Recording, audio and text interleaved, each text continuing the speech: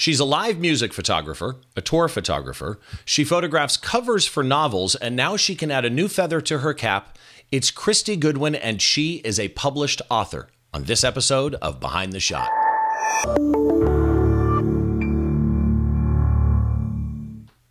Hi, once again. This is Behind the Shot, the show where we try and get inside the mind of great photographers by taking a closer look behind one of their shots, from conception to completion and all the stories and challenges that happen in between. I'm your host, Steve Brazel. As always, if you would drop by iTunes and leave us a review and a rating, it really helps with discoverability. And be sure to check out the website for the podcast. It's behindtheshot.tv. And there you'll find a blog post associated with this episode. You'll find a gallery in that blog post of today's guests' images, so you get a better idea of how they shoot. And as well, all the links and everything you need to do to follow that person and give our guest today some love. So I need to do a little intro on today that's slightly different than what I normally do. When I first started the Behind the Shot podcast back in 2016, I hadn't even launched yet. And I'm a live music photographer. And I always said this is not going to just be a live music podcast, but I'll have some on, but it's for everybody. But deep down, I'm a live music photographer, right? I love live music photography. And there were a number of people that I followed online, this person being one, and I reached out to her to ask her if she would be on the show. I didn't know her at the time, and she agreed. She was episode number 3 with a fantastic Katy Perry image called Fireworks. And seriously, go back and watch the episode. And that was, like I say, 2016, before I'd even launched. I am honored to say that since that time, I have become friends with this young lady and her partner, Patrick. I would like to welcome my friend, Christy Goodwin, to the show. How are you, dear? I'm well, thank you. Thank you for having me again. Oh, believe me, it's my pleasure. When I first started live music photography, like I say, there were a handful of people I followed. It was you, and it was Toddy Young, and my buddy Adam L. Macias, and Anthony D'Angio, who we both know now too, Matthias Hombauer. You were just on Matthias's podcast. And you know, it's funny because when I was on Matthias's podcast, I think I was episode 5. I don't know the number you were on. Great podcast, by the way. If you're into live music photography, check out Matthias Hombauer's podcast, How to Become a Rockstar Photographer. And he asks all his guests a question of what makes a great live music photo. Your Katy Perry shot has always kind of been my go-to because it was pressure, it was timing, it was the odds were 90% you wouldn't get the shot, right? I mean, that's right. That's kind of what live music photography is. So let's kind of give a background on you. You've been doing this for more than a year. Being generous, obviously. You've been in this field for well over a number of decades, 35 plus years.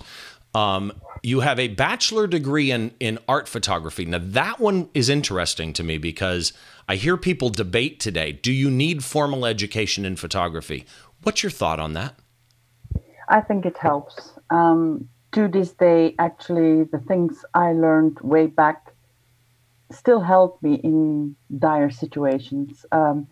When all the odds are against you and you just have to work with what you get, it's often little principles that I was taught back then that I actually implement and then succeed to take the picture. So for me, is it necessary? Probably not, because a lot of people make a good business without a degree, but for me, it helps. It's my backbone. Yeah, and I totally agree with you on that. And you said one thing that I find interesting, and that is you draw on some of that stuff when there's issues, right? When the complications hit, that's when you need that muscle memory to kind of kick in. But you weren't always, some of that muscle memory for you isn't music photography because you started in fashion, you started in fine art, you went into editorial news and wire agency stuff. It wasn't until 2005, actually, that you shot your first music gig. And now I describe you the same way every time, and it's probably kind of insane, but you're the official house photographer for the Royal Albert Hall. And I always follow that with the Royal Albert Hall, as in the Beatles songs, right? Do you ever walk, when I was in London, my wife and I were in London last year, and you and Patrick took us on a tour of Royal Albert Hall. And I don't think I understood the majesty of that building until I walked in. Does it still do that to you? Yes, actually it does. I especially there's this very funny feeling I get when I go on stage, when I have to be on stage. I I always have this moment like all these great people have stood here on this stage. I mean, people from Cassius Clay to Tina Turner to Frank Sinatra. They all stood on that stage, and little old me is standing now on that stage where all those great people were. It still has that effect on me. It's I didn't realize kind of the shape of it, how vertical the walls inside are. They're not tiered like many, American US stadiums are. The pictures that you've taken have ended up on CDs and books and merchandise and calendars. And I mean, literally a little bit of everything. And some of the people that you've worked for, I mentioned Katy Perry. I'm not going to mention today's artist yet. Katy Perry, Taylor Swift, One Direction, Paul McCartney, Rod Stewart. One of my favorite artists that I shot last year for the first time is somebody that you've done tours with or done shows with is Joe Bonamassa. I had no idea how fun he is to photograph live. And he's coming back in another month or so here to Southern California. Really excited to do that again. But then there's today's artist. And part of the reason I want to have you on today is not only to we're going to do the normal behind the shot. We're going to look at a shot. We're going to dissect it, dive in deep. But it's one of the images from your new book. So Christy has released a book called Ed Sheeran, Memories We Made. And it's available in the U.S. This show we're recording this in October, but this show will release on Thursday, the 8th of November, 2 days after this book goes live in the U.S. on November 6th. Tuesday, November 6th, you can buy this book on Amazon or Barnes & Noble or whatever in the U.S. But it's available throughout the world now. It's being released country by country. And I happen to have, let me get it on camera, one of the UK copies, right? And there's a couple things I want to talk about this book. First of all, my understanding when I talked to you about the book is this is not what I thought it was going to be. I pictured your typical rock and roll photo book, pictures of Ed Sheeran, page after page of pictures of Ed Sheeran. And as a live music photographer and fan, I would have loved that. And I knew that Ed's dad participated in making the book and wrote the foreword. But here's a key thing I want people to understand. John Sheeran didn't just write the foreword. Throughout the book, he gives quotes of why he loves a specific shot for his son. That's magic. And then you tell stories about meeting Ed for the first time and the first shoot and that Patrick did the first portrait shots. Tell me how this came about. Well, it was Patrick's dream for a long time to actually to make a coffee table book of my pictures. And, I don't look back on my pictures. I look forward. So he kept going on about it and he would be pitching it to people. And at a certain point, we met my now agent, Carrie, and she looked in my library and she said, Ed Sheeran would be a book we could make. And I wasn't sold on the idea because, first of all, Ed Sheeran, brilliant as he is, he's a very static performer. You don't have the same than if you would do a photo book of Katy Perry. It's completely different. Right. This is a guy with a guitar. So I didn't really see it, and I also didn't want to jump on the fame of Ed and just abuse that. So I wasn't sold on the idea. But then they put my archive in front of me. And then I saw actually that I started shooting him as a 17-year-old. And gradually over my pictures, you see him growing up. But you don't just see him growing up. You see the stages becoming bigger, the crowds becoming bigger. And there was a story. And so I said, okay, a book, okay, but I want to tell the story as well, because there was actually a story. And then, of course, choosing pictures, that's not my forte, because I don't, I'm not very good at looking at you and I have had this conversation. I know. You're a fan of your own work, but you're not one to tout your own work, right? You like the pictures that you make, but you don't. Yeah. And yet, to me, I mean this seriously, You're one of the best music photographers on the planet, and this book shows it. And you're right about the story, because when you start with those first portrait sessions and live sessions, and you see Ed change, his hair change, his demeanor. You can almost see his eyes change, right? You see his tattoos change. I know. I love that. I love the whole, because whatever happens in the future, how big he becomes, it doesn't matter. The first decade, the first 10 years will always be his beginning. That never changes. That will always be important, no matter where he goes. And the aim of the book, and I said that to John as well, is that my aim is actually that one day Ed can sit with his kids and go back to the beginning and tell them the story of how he began.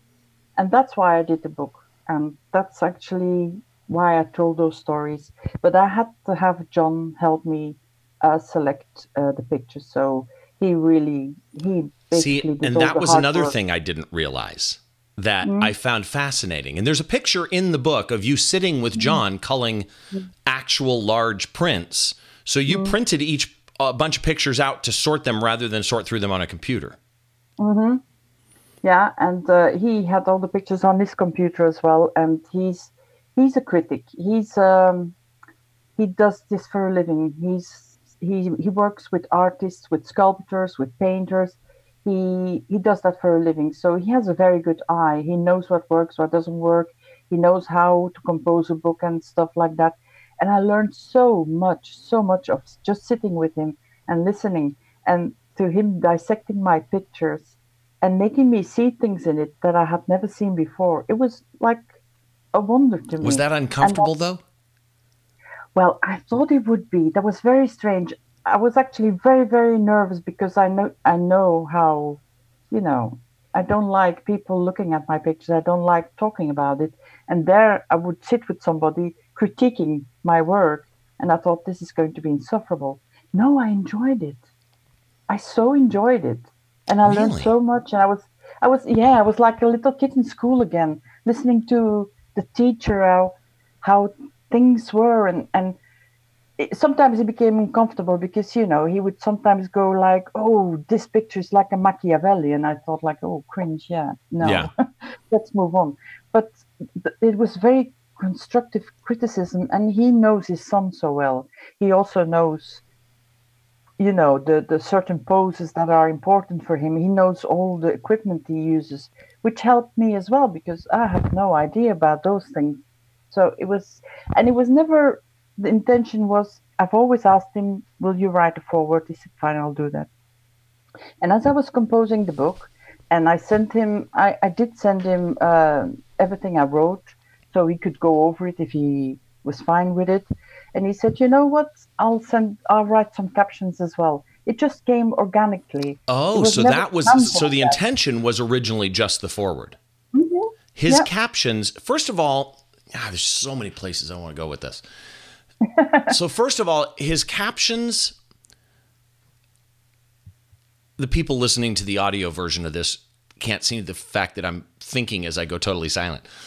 His captions bring pictures to life, right? Yeah. He describes not a photograph. He describes his son through a photograph, which is almost a three-dimensional image right there, right? And then, you're a talented photographer, and you're witty and a smart woman. And sometimes I used to say people with talent tend to have talent in multiple areas that sometimes that they don't even know. Your writing style is like you speak. It's very endearing, very witty, very fun. And I kid you not, as I started reading this book, I suddenly looked up. I'm on page 90 or something like that. I started it late. And suddenly it's 4:00 in the morning and I hadn't put it down. So let's jump into a couple of things and then I want to get into this shot. Mm-hmm. So first of all, I don't want to spoil story number one because story number one to me was magic, right?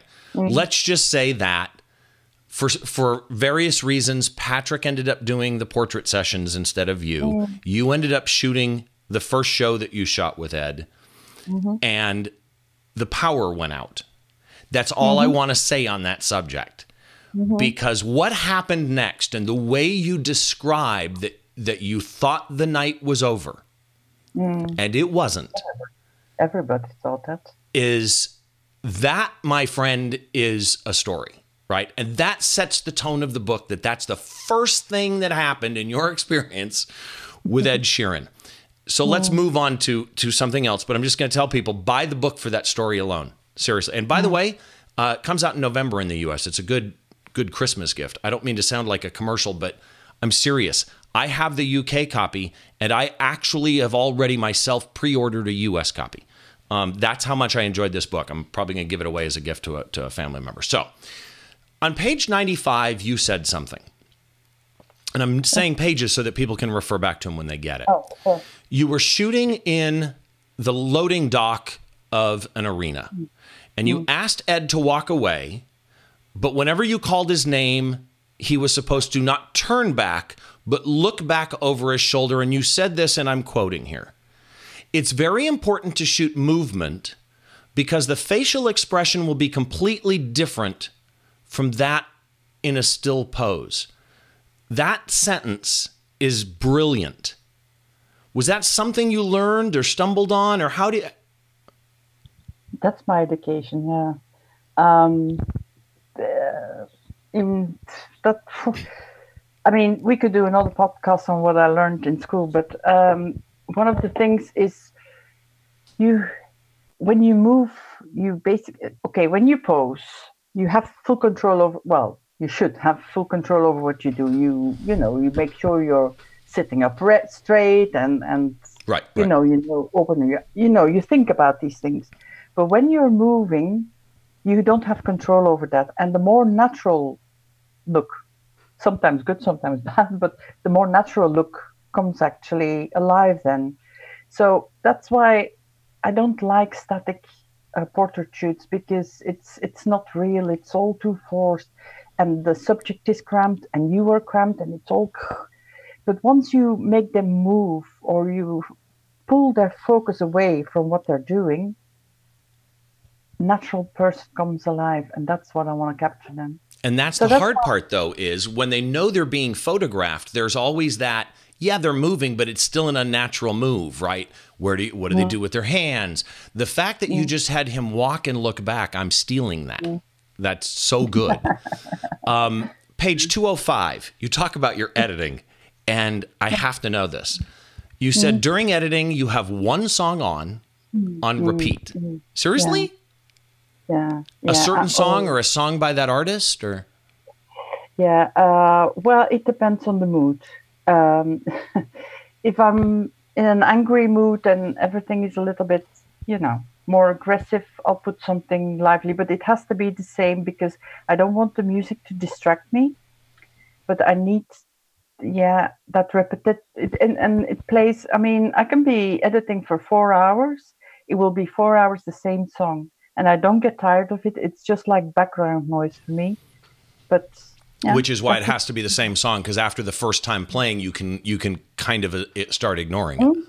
An interesting idea. I may have to try that, except I edit with my wife sleeping next door at, like last night, I sent you an email and Patrick answered back going, shouldn't you be in bed right now?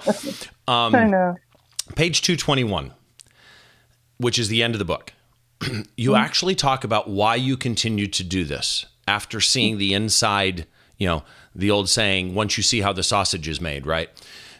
Once you've seen the inside of this industry, you still choose to do this. And that's another one I'm going to leave to the people to read in the book, because it's enlightening. Before we get into the image, I just, as somebody who cares about you, I just have to tell you, you've done an amazing, I realize I only have the camera on you because I'm so excited I'm talking, I didn't switch it back. You have done an amazing job with this book. It is so much. I knew it would be good. It is so much more than I planned. Oh, thank you. Yeah. Thank you. So let's get to the image. And I want to introduce this image by this is one of the images actually that John Sheeran, Ed's dad, wrote a snippet about on page 181. And this is what I mean when I say his his musings, as it were, kind of bring a depth to the images, right? We see images, and the beautiful thing to me about photography is we get to interpret them. In this case, John interprets it for us in the perfect way. And here's what he says, and I'm quoting here. This is an iconic image that sums up everything Ed stands for. He's performing all alone, commanding a vast crowd, with the lights of thousands of mobile phones shining like stars in the night sky. And the brightest star of all, a distant spotlight, illuminates him and casts his long shadow back over the huge stage. It's like poetry. I know, right? He's good, huh? Yeah, I mean, give the man some props. He can write. I know. He can definitely write. So let's talk about the shot. I'm going to bring the image up here really quick. This is Ed Sheeran, his first show ever at Wembley Stadium. This is the shot, and I love that you picked this because they use it for his tour posters, which is an interesting thing from a music photographer point of view. You've got all that space for text, right? In his merchandise. I looked up, I think this, according to the EXIF data, if it's right, this would have been a 5D Mark III. Would that be right? It was still the Mark III then, yeah. Okay. Yeah. And this was shot wide. This was shot at 16 millimeters on a 16 to 35 2.8 Mark II. Here's the questions I have for you. 1/500th of a second, totally get it, right? I shot Foo Fighters the other night, 500th of a second, 2500 ISO. It was perfect. Except Foo Fighters moved so fast, my 500th of a second at time kind of bit me in the butt. And I was wishing I had bumped up the ISO. Actually, I think it was at ISO 3200 for them. You chose an aperture of 4.5 for this. Was that intentional? Because at 16 millimeters, even 2.8, it's going to be super, super sharp with the depth of field. Why 4.5? Do you know? Yeah, for my shadow. Because if you do it on 2.8, your shadow won't be as dark as it is now. Oh, okay. So in your head, you were aware of the shadow. This wasn't just seeing Ed and trying to capture the lights. You wanted that shadow where it is. Okay, here's the few things that I wanted to do. First of all, like John says afterwards, but there in my head, I had this thing, you know, normally if you go there and you see a guy standing there at the edge of a stage and the big arena, you would go into that guy. So you have him nice full and the arena. But because the stage was so gigantic, I thought it looked so much more imposing if I actually included the stage into the picture. So that's where I started from. And this horrible spotlight was constantly moving. It was like, you know, the guy who was handling it wasn't very secure. So it was very hard to get a nice shine. So I did a couple of shots to get it right. But I could feel that I had to push up my aperture because otherwise I would never have had. And that was the importance, because with that long shadow, you actually put your eye to the size of the stage. If you just leave that messy, then the stage isn't that important. The story of the stage will disappear. I wanted the stage to be important part of my story.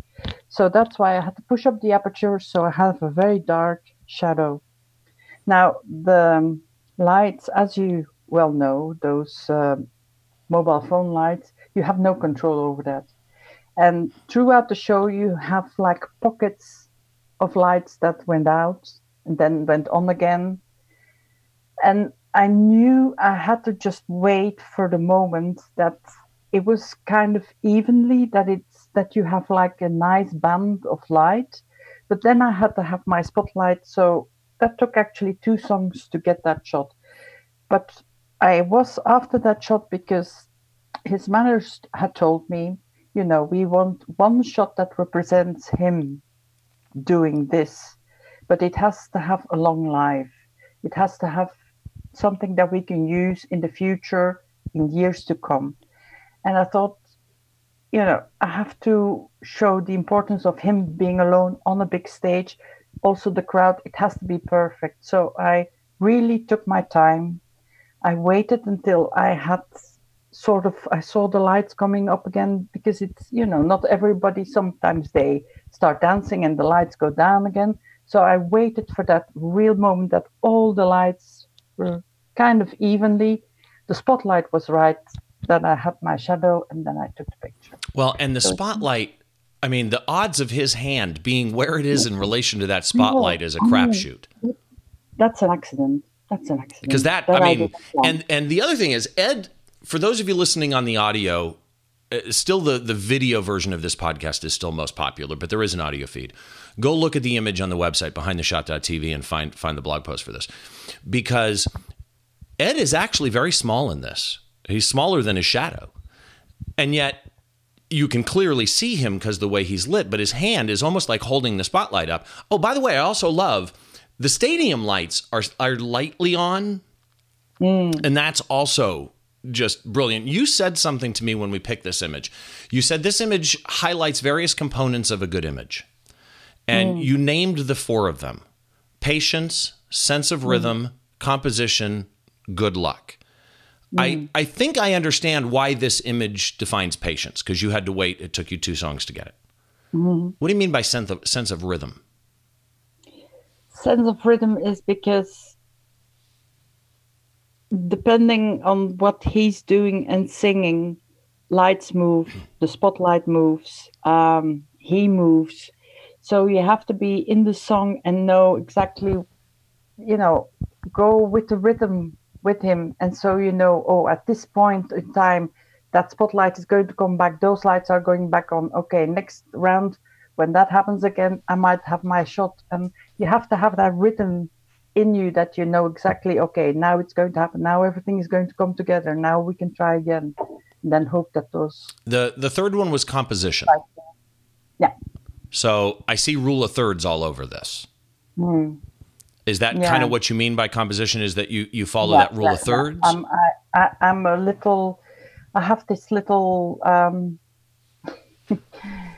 I'm very, very picky about lines, and that's also my education. The lines and where they end and where they begin, and how a picture shouldn't be overcomposed, and there has to be breathing space, and there has to be a story to it, and that's all composition. And then obviously the last one being good luck. Luck. That's the hand that I didn't foresee. That just happened. Interesting. So this is such a beautiful shot. I know why they're, and this is truly an iconic kind of tour photo. I mean, even you know that, right? I mean, we've all seen them. That's the iconic poster where you can picture the text to the left. I'm curious generically, right? You're going out to shoot a show, whether it be O2 or Royal Albert Hall or whatever. You take your camera, you format your cards, you put a lens on, whatever lens you're going to start with, and you set some settings to walk into the pit to start. What does your camera start at? Obviously, you're going to change the heck out of it during a show. What do you start at? I usually start at 2500 ISO, because then I can play with my aperture. I usually start at 2.8, but that never lasts long. And the speed, no, that I don't even think about that. That just happens, as soon as I walk into the pit and I see what's happening and what the light is happening, then the first thing I think is about my aperture, where I'm going with that. So you might set you might look at it as a moving artist and do 500th of a second. And from that point forward, you don't change that. Usually you just play with your aperture to adjust exposure. Yeah. Okay. Interesting.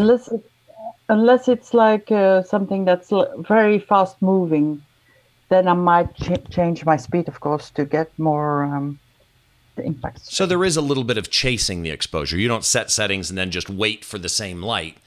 You adjust to shoot. Okay.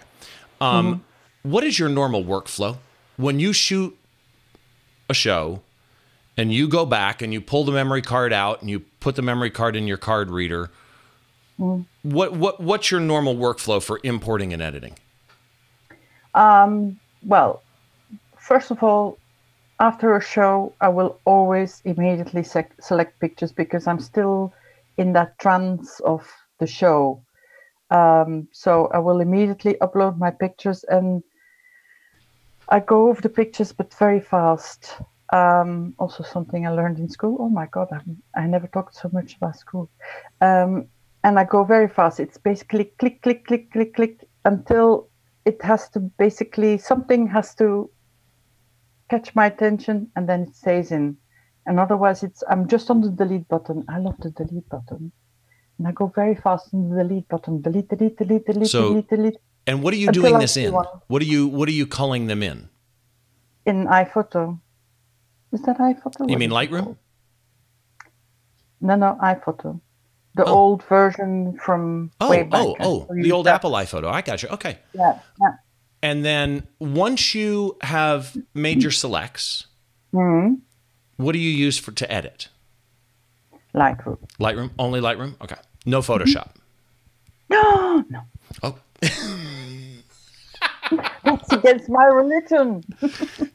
Watch the video version, trust me. On a shot like this, I don't know how close this was out of camera to what we see. On a shot like this image that we're talking about today, what would you have done to this? Actually, I should have a look at that picture again, just to make sure. The only thing I'm going to do there is probably add some contrast, maybe some black, and add some white for the lights, so they come out a little bit brighter. But that's it. Do you eye drop to get a white balance, or? No, I don't do those things. What's that? Yeah. Okay. Because one of the things I love about your images is because I hear so many people almost treat this bizarre image competition thing. Oh, you can't have any clipped blacks. You can't have any blown highlights. It's like, you know what? It's a concert stage where a lighting director is pushing the limits of the human eye. And part of the way that you convey the dynamic light is leaving some of those specular highlights and leaving some of those pitch dark blacks in. That's what makes you feel like you're in the room. Yeah, of course. It's part of the scene. No, I think that belongs on a picture. Yeah, I completely agree. So your book, and again, let me just pull it up here really quick. That's the back of the book. This is Ed Sheeran, Memories We Made. It's a different cover for the U.S. version than the UK, right? Yeah, just such a beautiful book. And you gave me some other images that from the book I just want to kind of go through. There's this wonderful black and white kind of side shot where it's mostly just Ed's face. Again, that's the composition to me on that one. It's just so dramatic. The shot of Ed in the Fender t-shirt, singing straight at the camera. And again, the black and white here just really makes it with Ed. The portrait shot of Ed sitting with his arms on his knees and his shoes untied, like a 17-year-old kid would have, kind of defines, the time frame in Ed's life.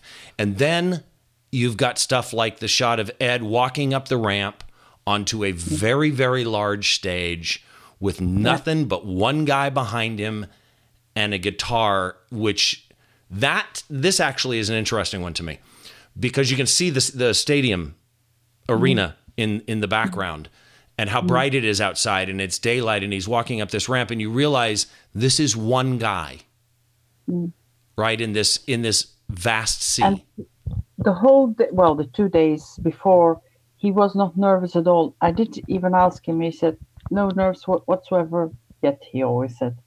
But he wasn't nervous when he was down the ramp. But I was waiting on top of the ramp for him to walk in. And just at that moment, I could feel the tension running. You could just feel the energy. That's where it hit him, I think. Just when he came above that and he saw the crowd, reality hit him. But then the braveness. He, for a minute, stopped, he looked, and he went straight to the front of the stage and started playing. That's what makes a star. And the same show, the shot of him looking over at Elton John on the piano. And I think there's a story in the book where he had gone to see Elton John when he was a kid. There's just such magic in this book. The picture of way up above, shooting down on top, and there's a spotlight hitting Ed. Where are you in that shot? I'm next to the organ in the Royal Albert Hall. It's my secret hiding place. Like up multiple floors? You know the organ Oh, of yeah. the Albert Hall. Yeah. So there's a little balcony on the bottom. So sometimes I crawl on that. I mean, just amazing. And the last one I've got up is the cover of the UK book. But again, it'll be different in the US. I don't even know where to start other than to sound like I'm gushing. It's a beautiful book, young lady. It's a beautiful, beautiful book. And I love the image. Thank you so very, very much. So again, what day does the book come out in the US? 6th of November. 6th of November, which is a Tuesday. It's available on Amazon and Barnes and Noble. But here's what I'm going to do. Rather than you try and figure out where to go, I think I've got a direct Amazon link in the blog post. But also I have a link to Christy's website. She has an entire page set up. Whatever country you're watching this in, she has a page listing the countries, listing the release dates for those countries, and links to buy the books in those countries. And a link to that page will be in the blog post at behindtheshot.tv. But her website, which is easy to get to the link yourself if you want to, is ChristyGoodwin.com. So Christy, let's just kind of run down your stuff really quick. You've got ChristyGoodwin.com is your normal website, right? Okay. What can people find there? Your portfolio? Yeah. Everything I do. Yeah. I suppose so. Portfolio, book links, stuff like that. Yeah. You're on Facebook, Christy Goodwin Photography. Yes. Okay. And then Twitter and Instagram make it really, really easy. They're the same. You are Christy Goodwin. Christy Goodwin on either one of those. So again, Christy, thank you so much. No, thank you for having me. And thank you for being so nice with my book. Oh, I'm serious. I looked at my wife, you know, Deb. I looked at Deb and went, you've got to read it. You've got to read it right away. How come you haven't read it yet? So now she's got markers in here now too. It's just people. It's that freaking good. So again, I got to say thank you very, very much to my friend Christy Goodwin for coming and being on Behind the Shot. There will be a blog post, behindtheshot.tv, associated with this episode. The book Ed Sheeran Memories We Made comes out around the world on different dates, but in the US on Tuesday, November 6th. If you want to follow me, you can find me on Facebook at Steve Brazill Photography. On Instagram and Twitter, it's really easy. It's just Steve Brazill, and Brazill is like Brazil, but 2 L's. That makes it easy for you. And then if you want to hit any of the websites, of course, as I say, it's behindtheshot.tv, or you can go to stevebrazill.com. Again, drop us an iTunes review. Make sure you subscribe to the podcast. And if you just search, you could end up finding the old link, which doesn't update. Make sure you go to the website, behindtheshot.tv, and get the links for your podcast subscriptions there. That'll make it a little bit easier for you. Again, this is Behind the Shot, the show where we try and get inside the mind of great photographers by taking a closer look behind one of their shots. I'm Steve Brazill. Thanks for joining us. We'll see you next time.